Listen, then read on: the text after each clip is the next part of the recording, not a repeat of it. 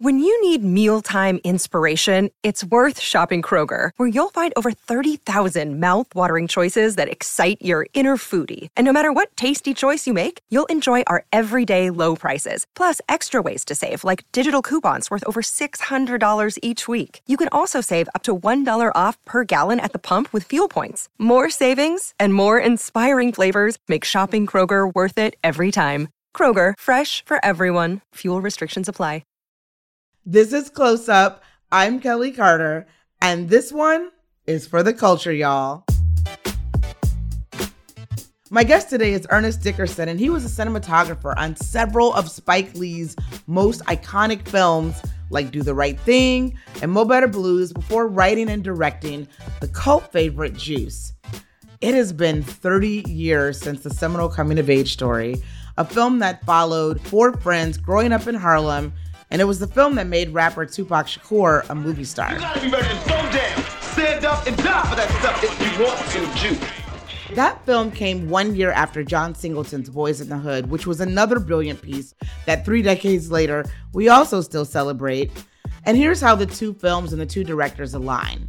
They both took brave steps in casting rappers, Ice Cube and Boys and Pac and Juice, as leading men.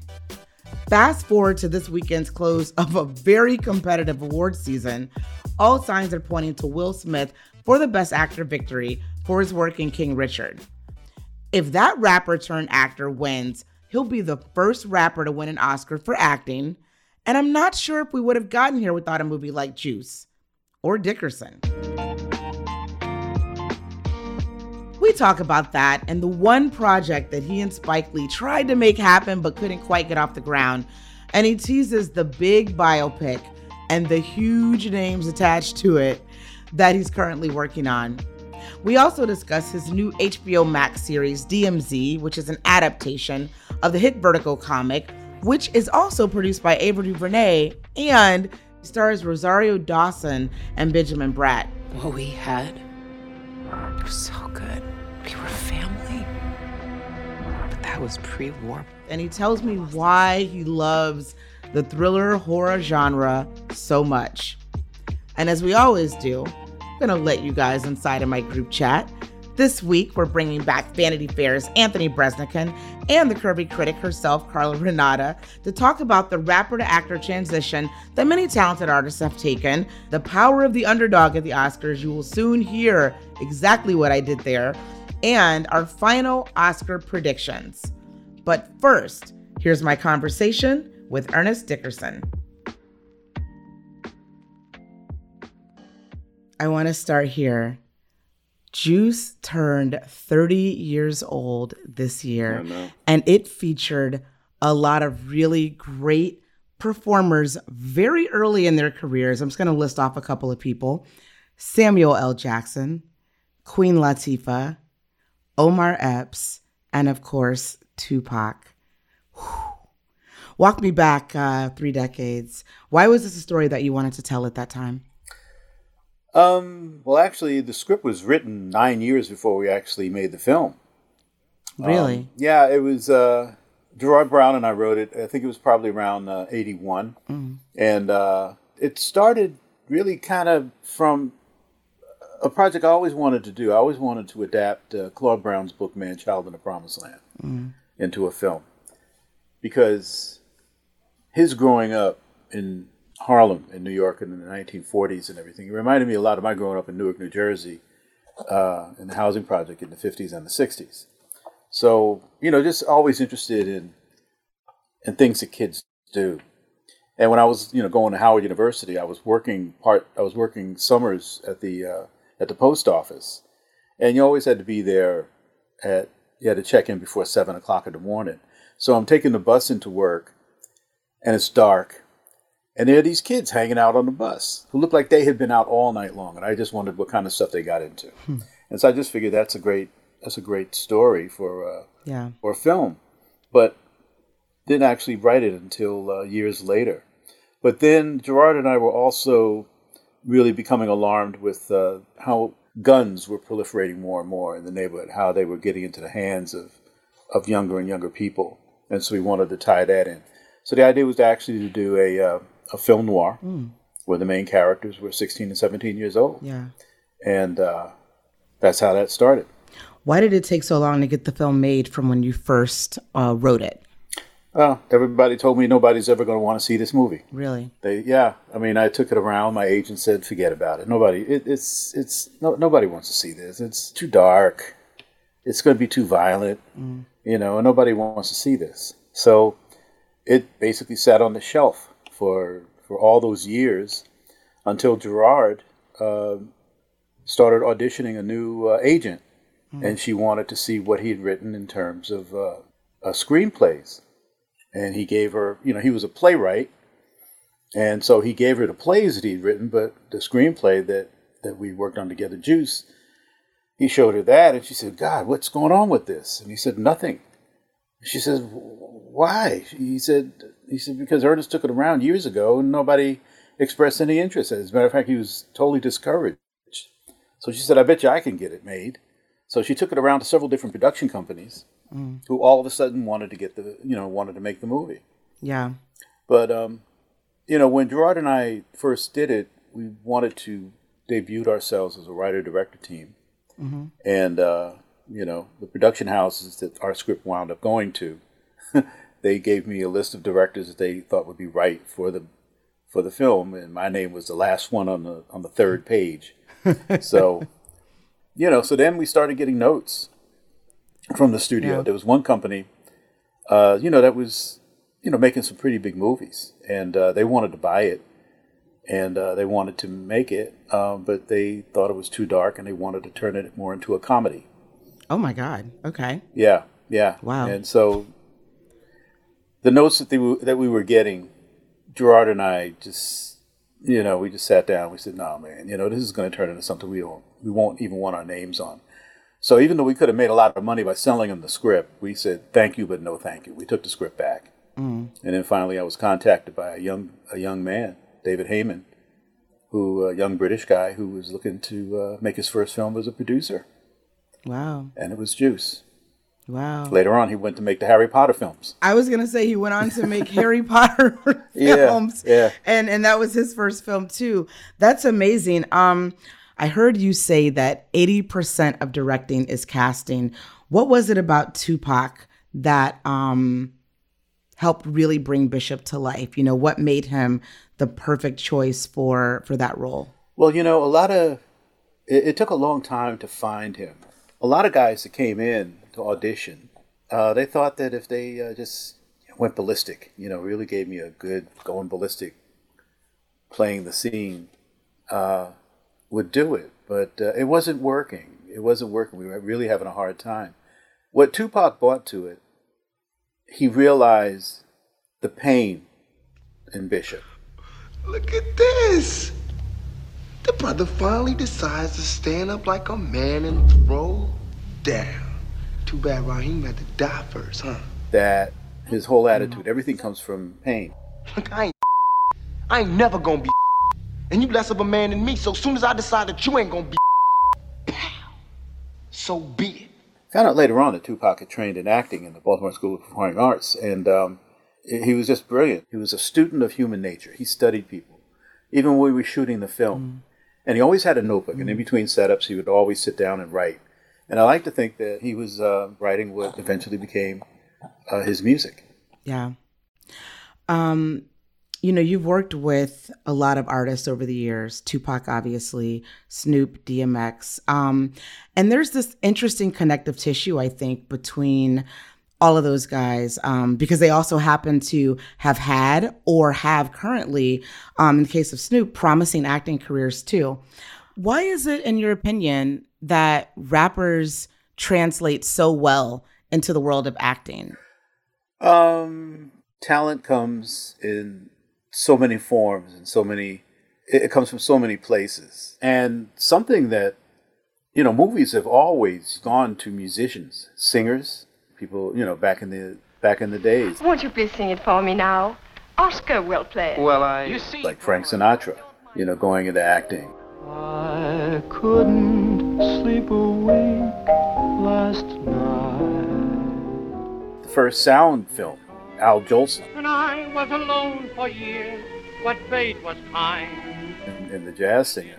So what's interesting is that, I think performers who are used to bearing their soul or exposing parts of themselves to an audience, to cameras, to a microphone, for some of them, doing that to a movie camera, works naturally. And with rappers, it's just they're musicians who are put in a performing situation in front of a camera. Yeah. And it depends upon the roles that they have. I think rappers are best when they're playing a character. It's something like themselves. It didn't cost much money to make Juice, but it did pretty well at the box office. Yeah, it did. What were your expectations of your career as a director and as a writer with that kind of initial success of Juice? What was the next thing you thought naturally was going to happen for you in your career? I was going through a transition because at one point I actually thought I would be able to bounce back and forth between cinematography and directing. Because after I did Juice, that's when Spike announced he was doing Malcolm X. And when Spike and I first met, doing adapting the autobiography of Malcolm X to cinema was one of our dreams. It's one of the things we talked about. So when he said he was going to do Malcolm X, I was not going to let anybody else shoot that movie. Do you know where you came from? What's your name? Malcolm Little. No. That's the name of the slave masters who own your family. We are a nation, the tribe of Shabazz, lost in this wilderness called North America. After the emotional experience of doing Malcolm X, photographing that, which was a very emotional experience for Spike, for me, I couldn't see myself getting that excited about another film that I wanted to just photograph. I wanted to be more involved in the filmmaking process. And so I started looking for more projects to direct. Yeah. And direct you did. You've directed a lot of thrillers, some even verging on horror, film and television episodes of Dexter and The Walking Dead and so on. What's the part of you that draws you to that genre in particular? Because you visited, the thriller space several times over the course of your career. I love thrillers. I grew up with horror films. The earliest film that I can ever remember seeing is a horror film. Do you remember what it was? Yeah. Get John Carter for me, please. It was a movie called It Came From Beneath the Sea about a giant octopus that attacks San Francisco and destroys the Golden Gate Bridge. The year it came out, I was probably around 4 years old. Okay. I remember vividly seeing it at a theater in Boston. I'd gone to Boston for the summer, and I saw it, and I remember it was on a double bill with another movie that had these zombies, a movie called The Creature with the Atom Brain. And, growing up, my cousin would always take me to see movies like The Tingler, House on Haunted Hill, Rodan, the Japanese horror films.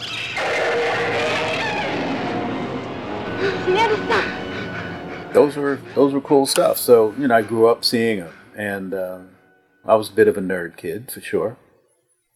And, a big fan of Alfred Hitchcock, how he's able to structure his stories. I want you to go as quietly as possible. Do not make a sound until I tell you to run. I love stories that have ordinary people who are put in an extraordinary situation, and then watching how they deal with that.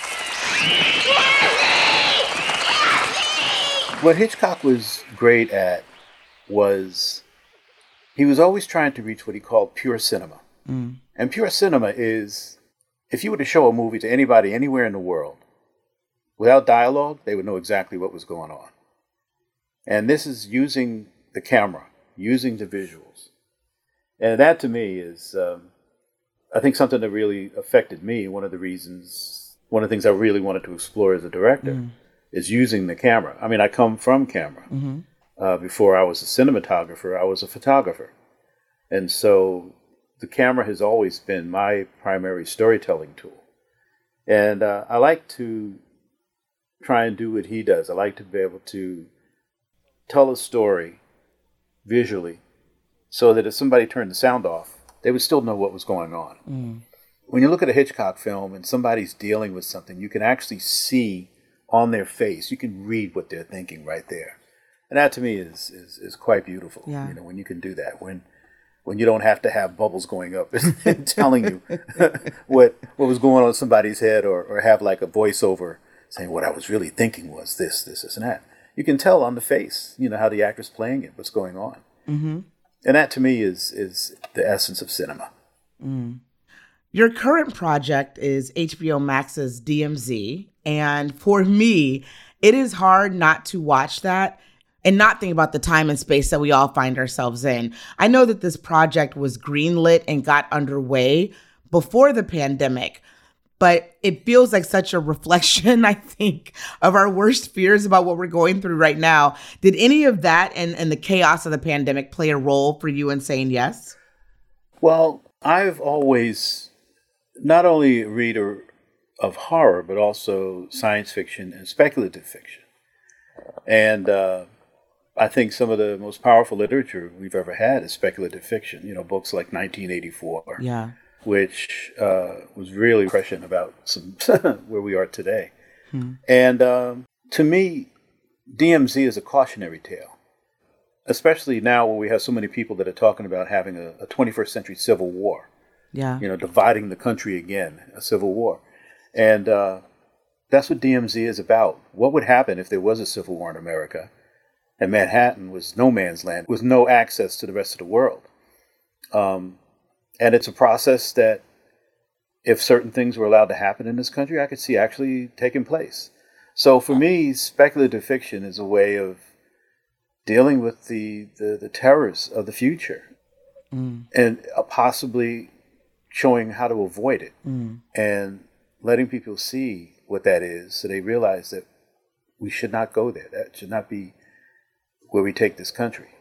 That's one of the main reasons that attracted me to it. I love stories that deal with the speculation of where we are going as a people, politically and as a species, and what the dangers of the future hold for us. Yeah.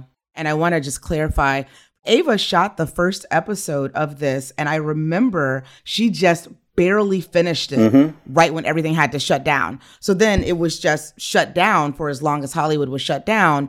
And then you come back in to pick up the rest of it. What was it like coming on that DMZ set for the first time and working with Rosario and really just a phenomenal cast? Yeah, it was cool. It was really cool. I've been a big fan of Rosario's for a long time. And so, you know, she is the best cheerleader you could have on your set. She comes in, she's so positive. She goes, you know, she said, okay, let's do this. All right, ready to go, ready to go, ready to go.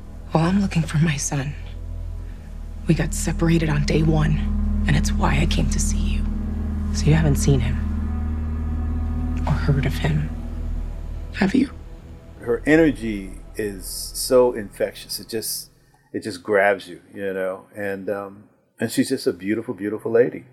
And Ben Baratt, you know, I think it was a chance for Ben to redefine himself, because I think he went places that he never had a chance to go to as an actor, playing Parko. They call this a demilitarized zone. This ain't no neutral territory. This is abandonment. I don't think Ben actually ever had a chance to play stone cold gangster. You know, always think of Ben immaculate in a suit, you know, looking like a lawyer or a businessman. But here he has a chance to play somebody who's been damaged in some very fundamental, profound ways by military service. And now he's in a situation where he is vying for control of Manhattan. And he's ruthless. And, you know, actors love playing bad guys, you know, because they do. Because you know, I guess as an actor, you can go places where you as a person would never go. And Ben was in it 100% from day one. You know, we just had a ball. You know, I really enjoyed working with all of them. Yeah. And you know, it's interesting now because that's such a space where you're seeing more Black creatives tell stories, you know, the thriller space. And it feels really like very ripe terrain, I think, for different types of stories to be told, both in the series form. We saw HBO, you know, did that recently. And then also we see what like someone like Jordan Peele is doing too. And it feels new, even though there's always been this interest, I think. Why does it feel new all of a sudden that we're seeing a number of Black creatives tell science fiction, horror stories in this way right now? I think because there's more of them. I like to think that I'm the first director to do a film where an African-American woman saves the world. Yeah. I did a movie called Demon Knight. Yeah. Who saves the world in that movie? Jada Pinkett. But I think, you know, Black folks have always been interested in fantastic literature and the movies. But I think now you see more and more people being able to express themselves through science fiction. Yeah, yeah. You know, I find it so interesting that you very comfortably work both as a cinematographer and as a director. And, you know, we work in an industry that loves you to stick to a lane, I think a lot of times, but you don't. And I love that about you. And one of your frequent collaborators is Spike Lee. Well, you mentioned earlier that you and Spike had talked about bringing the story of Malcolm X to life a long time ago. And you had said, there is no one else that he's going to make this film with but me. I absolutely have to do that. Is there something else out there looming that maybe you guys talked about when you were very, very young in your careers that maybe you would love to revisit and bringing that collaboration back? There were a couple of things we tried. You know, some stuff that we wound up getting into legal problems with that weren't allowing us to do that. I mean, I actually was trying to get Man-Child in the Promised Land made. Oh, wow. But it turned into a very complicated rights issues and stuff like that. So, and you and Spike wanted to do that together? Yeah. Talked about doing that first as a feature and then as a possible limited series, so we could really, really tell the whole story out. And it would have been complicated because it would have been recreating Harlem in the late 40s into the early 1960s. But it was a really important part of the African-American experience. Mm-hmm. So beyond that, he's got this deal that he's going to be doing with Netflix. Mm-hmm. And we're seeing if there are some things we can do together. I'm sharing some scripts with him, and we'll see what happens. Yeah. What are you looking for right now? I mean, what's the next story that you would love to tell? Well, I'm working on several different projects. Mm-hmm. I'm hopefully going to get involved in doing an adaptation of a classic science fiction novel by Samuel Delany. Oh, wow. Okay. So I'm working on that. We're in the early stages of a project on the life story of Duke Ellington. And right now we have interest in from Jeffrey Wright playing Duke and Alicia Keys playing Lena Horne. Really? So that's another thing we're looking at. How soon might you get into the field with that one? Well, we've got to get a writer. Okay. But right now I'm outlining it the way I want the story to play, and then we'll bring in a writer to flesh it out. Okay.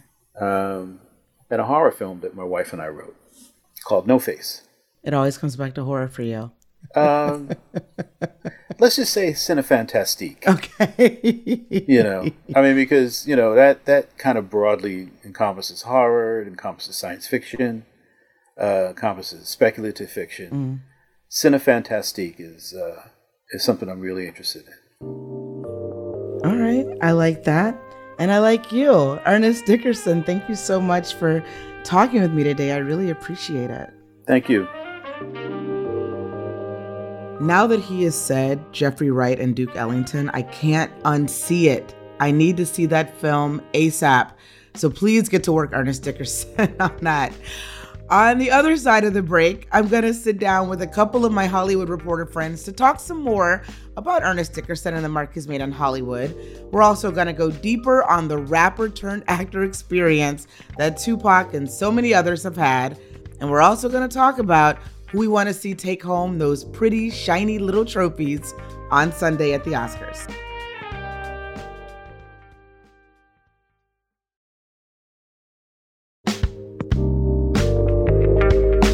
Now I want to bring in my buds, Anthony Breznican, but you guys know I call him Brez. So he's a Hollywood correspondent for Vanity Fair. Welcome to the show. Oh, it's great to be with you again, Kelly. I know. And I also want to bring in Carla Renata, who I don't have a personal nickname for, and that's probably because she has her own. She is the Curvy Film Critic. Carla, welcome back. Thank you, Miss Kelly. It is my pleasure to be back here with you. I want to talk about Ernest Dickerson's career at large, plus we're going to give our final Oscars predictions before the show coming this Sunday. I am so excited because, I'm going to be there. And, of course, we're going to get into some more Hollywood news of the week. I want to dive right in and talk about Ernest Dickerson. What'd you guys think of the interview? Smooth, cool, wonderful, all those things. I think you drew him out and brought out a lot of really interesting insights into his journey. And I also think he's a guy whose full story isn't always known. He's not somebody that who's overexposed and we've heard a lot about. I kind of love him as a filmmaker, and I'm particularly fascinated with the fact that he went from being a cinematographer to a director. That is a fascinating journey to me, particularly when he was speaking about, when you talked to him about the new projects that he's working on, and he was saying how he's going to craft it out first before they get a writer. That was fascinating to me because you don't normally hear a director, aka cinematographer, say that before getting a writer. I always have heard of having the writer write the script and then the cinematographer and the director collaborating to draft out what the image is going to be. But I was fascinated by that, and I kind of loved you all having that discussion. It was great. Yeah, one thing that came out of that Ernest Dickerson conversation is the idea that, lo and behold, rappers can act. I thought that it was really bold that he and John Singleton, both very early in their filmmaking careers, plucked guys who were really important to hip hop culture, who, I don't know about you guys, but I never thought about what they would look like on film and how they would portray on film. Grabbed Ice Cube, grabbed Tupac, and put them on film. And we kind of discovered that may be an untapped well of talent to go into. What did you guys think? Carla, I want to start with you on that, because I used to have a policy where if there were more than 2 rappers in a film, I would not see it, because it probably wasn't something that was going to be holding my interest. But then things have changed, I think, a little bit for me. What about yourself? That's like the Bechdel test, but there's got to be another name for it, right? Like more than 2 rappers talking about like this or that. You're out. Hilarious. I'm out. This is what I think about it, because as someone who is also an actress, in addition to critiquing films and whatnot, I remember when that started to happen, the acting community was salty. They were not having it. They felt some kind of way because we felt like, why are they taking our jobs? They're making money over here in the music industry. Stay in your lane. But as we have seen, as time has gone on, we found out that Tupac was a really great actor. We found out that Ice Cube was a really great actor, not only in drama, but in comedy, because he was hella funny in that Friday series. My mother watches that every time it comes on TV. I'm like, bless. My all-time favorite movie. But we did find out that they can act. Now, there's one of them that's not so much, Ice-T. We saw him evolve as an actor because he didn't. Sure. If you look at him in New Jack City and you look at him on Law and Order, there's a drastic difference between what he was doing then and what he's doing now. But it's nice to see that there was growth there. Yeah. I mean, and that's the thing. Those 3 guys, it was Cube, it was Ice-T, and it was Tupac. Those were like the first rappers to get cast in films, and not just get cast in films, but be cast as leads in films. And it was like a hold your breath moment for me, for all 3 of those films. And I wasn't even a critic. I was just a kid who was, watching movies that I probably wasn't supposed to be watching at the time those movies came out. I know actors would be salty about they're trained in the theater, they're trained in performance, and they're a little maybe uncool with rappers coming in, but I also can see like, well, maybe like Tupac's entry into film storytelling was through rapping. And so people come to it from all different directions. And I think it's a testament to Ernest Dickerson that he can see the talent. He can see the storytelling potential from people who come from a lot of different places and put them together in one story. Yeah, anybody that can go from the brother from another planet to Malcolm X got my vote. I'm just saying. Yeah. Yeah. And the other cool part in the interview was when he was like, yeah, I was finally getting my break as a director, but then Spike finally got Malcolm X like in a position where it was going to happen. And he's like, I'm going back to my original job of cinematography because I'm not letting somebody else shoot that. I'm not letting somebody else shoot that. I like that. I did too. Guys, you know what? We can't have a conversation in Hollywood right now without talking about the power that is Coda. It is coming in strong at the end of award season. You're the girl with the deaf family? Yeah. I just want to tell you right now. And you sing. Interesting. I mean, just a few short weeks ago, it felt like Power of the Dog was a foregone conclusion that it would be getting that Best Picture win. But here comes Coda with the big win out of the PGAs over the weekend. What do you guys think? I mean, is Coda going to be the last man standing by the end of Sunday evening? I think so.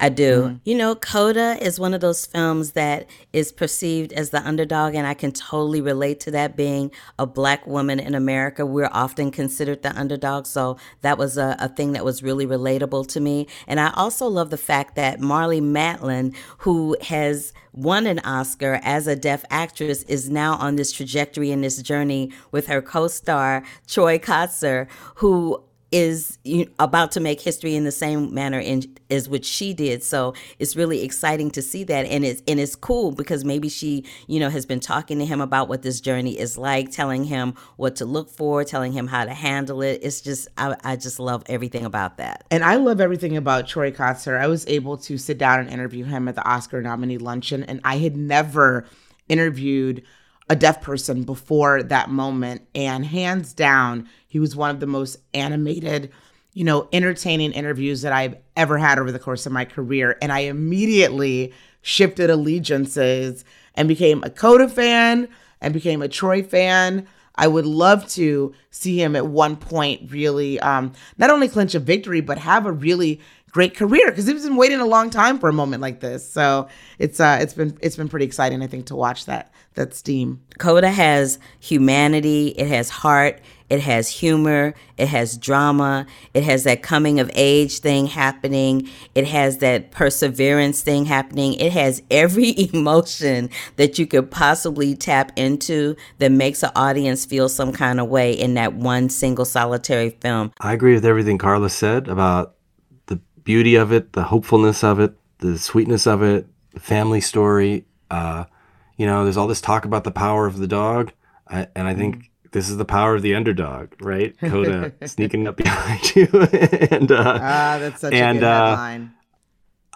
I will say, I've covered the Oscars for a lot of years, and sometimes that they open that envelope and it is a surprise, Yeah. Sometimes the film you think is going to win, it doesn't win. But there are certain years where there are juggernauts, right? Mm-hmm. I'm going to say 12 Years a Slave, Titanic, The Return of the King, where everybody is just step aside, this movie's coming through. And then there are years where you're like, I don't know what it's going to be. Is it going to be this? Is it going to be that? It's probably going to be this. And then, that front runner chugs along and wins and wins and wins. And then because there is a question, it's kind of like, oh, well, there's this buffet of films. This is buffet of story. We've tried that enough. And I do think voters are just casting their ballots this week. It is very close. It is not weeks ahead of the show where the ballots are cast. They're cast now. Yeah. And they might say, oh, well, that's enough of that film. That film has been clapped on the back. Maybe I'll vote for something else. Everything could change. And it does. And to your point, we have definitely seen those envelopes open and not hear the name we expected to call. But let's stay there with this conversation. I want to hear everybody's predictions. Who's going to take Best Actor, Best Actress, and Picture? Carla, let's start with you. Okay, so I think Best Actor is Will Smith's to lose. He's been nominated, 5 times? He's lost to Denzel Washington numerous times. He's in a category with Denzel Washington again. And even Denzel Washington said to Will, brother, this is your time. And I concur. I think Best Actress is I think this might be an upset category because for the longest time, people were saying it was going to be Olivia Colman for The Lost Daughter. But in the last couple of weeks, just like Coda has emerged, so has Jessica Chastain emerged in the eyes of Tammy Faye. So yeah, I think this might be an Oscar, to Anthony's point. This might be the year of the underdog. I mean, I think that Jessica Chastain might pull off an upset win here. Yes. And as far as Best Picture, my personal favorite for Best Picture is Belfast because I just love it so much. But The Power of the Dog has consistently, dropped the mic in that category. So it's more than likely going to walk away with Best Picture. But, Coda and Belfast might bring up the rear. We never know. Or there might be a tie. All right, Anthony, you're up. I think Will Smith is going to win. I think it's like he's well liked. It's a great performance. I'm totally confident in him. And, in terms of like Best Picture, I love Belfast too. I think also the Oscars are a populist group. When you think about how the individual branches vote for the films, so cinematographers nominate the cinematographers, directors nominate the directors, makeup artists nominate the makeup artists, actors nominate the actors. But when you get to the final vote, everybody votes. And so it doesn't matter what your specialty is. It's what movie moved you or made you the happiest or sticks with you. And the bigger that voting group, the more likely you are to just like kind of play the hits. So like, I would not suggest Dune is going to take it for Best Picture, but I do think the potential for mystery and surprise is very high in that category, higher than most years. Could be Coda. As Carla said, I love Belfast too. Sweet movie. That's an underdog even to the underdog. Like if Coda's the underdog, I don't know, this is the underdog. But people might want that. And when it comes to Best Actress, I think something similar might be at play. Olivia Colman is an astounding actress. She's also an Oscar winner. Sure. Jessica Chastain has been nominated many times. The Eyes of Tammy Faye. I thought that was a stunning performance. It made me feel empathy for a human being that I did not have a lot of empathy for, if I'm being honest. I thought of Tammy Faye as a huckster. And the scene where she is speaking to the man who has AIDS. And how sad is that? That we as Christians, who are supposed to love everyone, are afraid so badly of an AIDS patient that we will not go up to them and put our arm around them and tell them that we care. Gripping. Yeah, like breaking the expectations of the entire world she was in.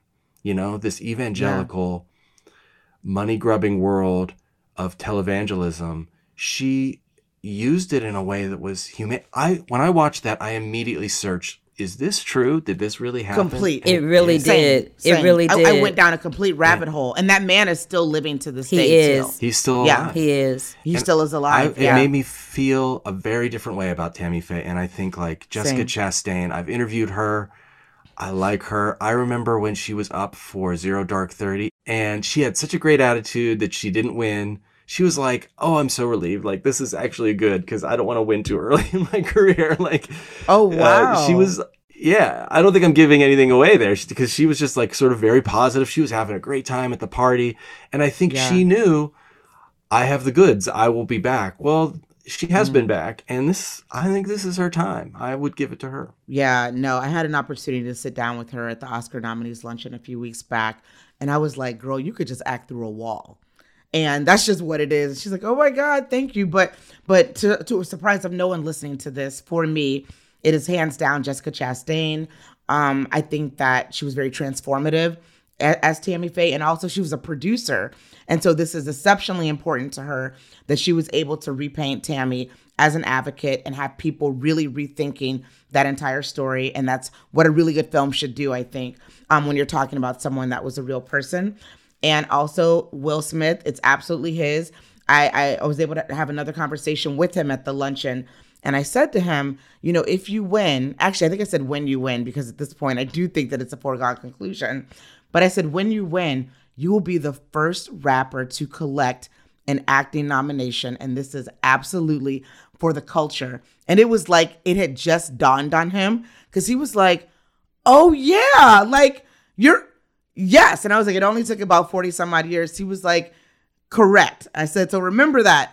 I thought that was great. And best film for me today in this hour, in the second that we're recording it, is Coda. I really want to see Coda pull off that victory, since my favorite film this season, which was The Tragedy of Macbeth, got no nomination for Best Picture. Carla Renata, Anthony Breznican, thank you guys so much for joining me on this episode. I really appreciate it. It is a pleasure to be here. I can't wait to see how the Oscars turn out and see how right we were. We'll do a victory lap, maybe. Exactly. Oh, listen, we are 1,000% right. I'm telling you, it was my pleasure to be here, Kelly. Thanks so much for asking me back. Man, I always love talking Oscar predictions, especially with Brez and Carla. Thank you guys so much again for doing that. Next time on Close Up, it is our very special Academy Awards debrief show. I'm going to get back together with my Hollywood Insider friends to dish about what it was like being on the red carpet, because you know I'm going to be there, what it's like sitting in those Dolby Theater seats, experiencing the magic firsthand, and importantly, what everybody was talking about at that private invite-only dinner that happens after the show, because you know your girl is going to be there. That's next time on Close Up. You won't want to miss it. And big thanks to all of you for listening. I really, really hope that you like what you've been hearing. And if you do, please rate and review the show and follow wherever you get your podcasts. Close Up is a production of ABC Audio, produced by Vika Aronson, Carrie Ann Thomas, and David Toledo, with help from Matt Wolf, Josh Cohan, Brenda Salinas Baker, Ariel Chester, Mary Pat Thompson, Elizabeth Russo, and Stacia Dashishku. Lakia Brown is our senior producer, and Liz Alessi is our executive producer.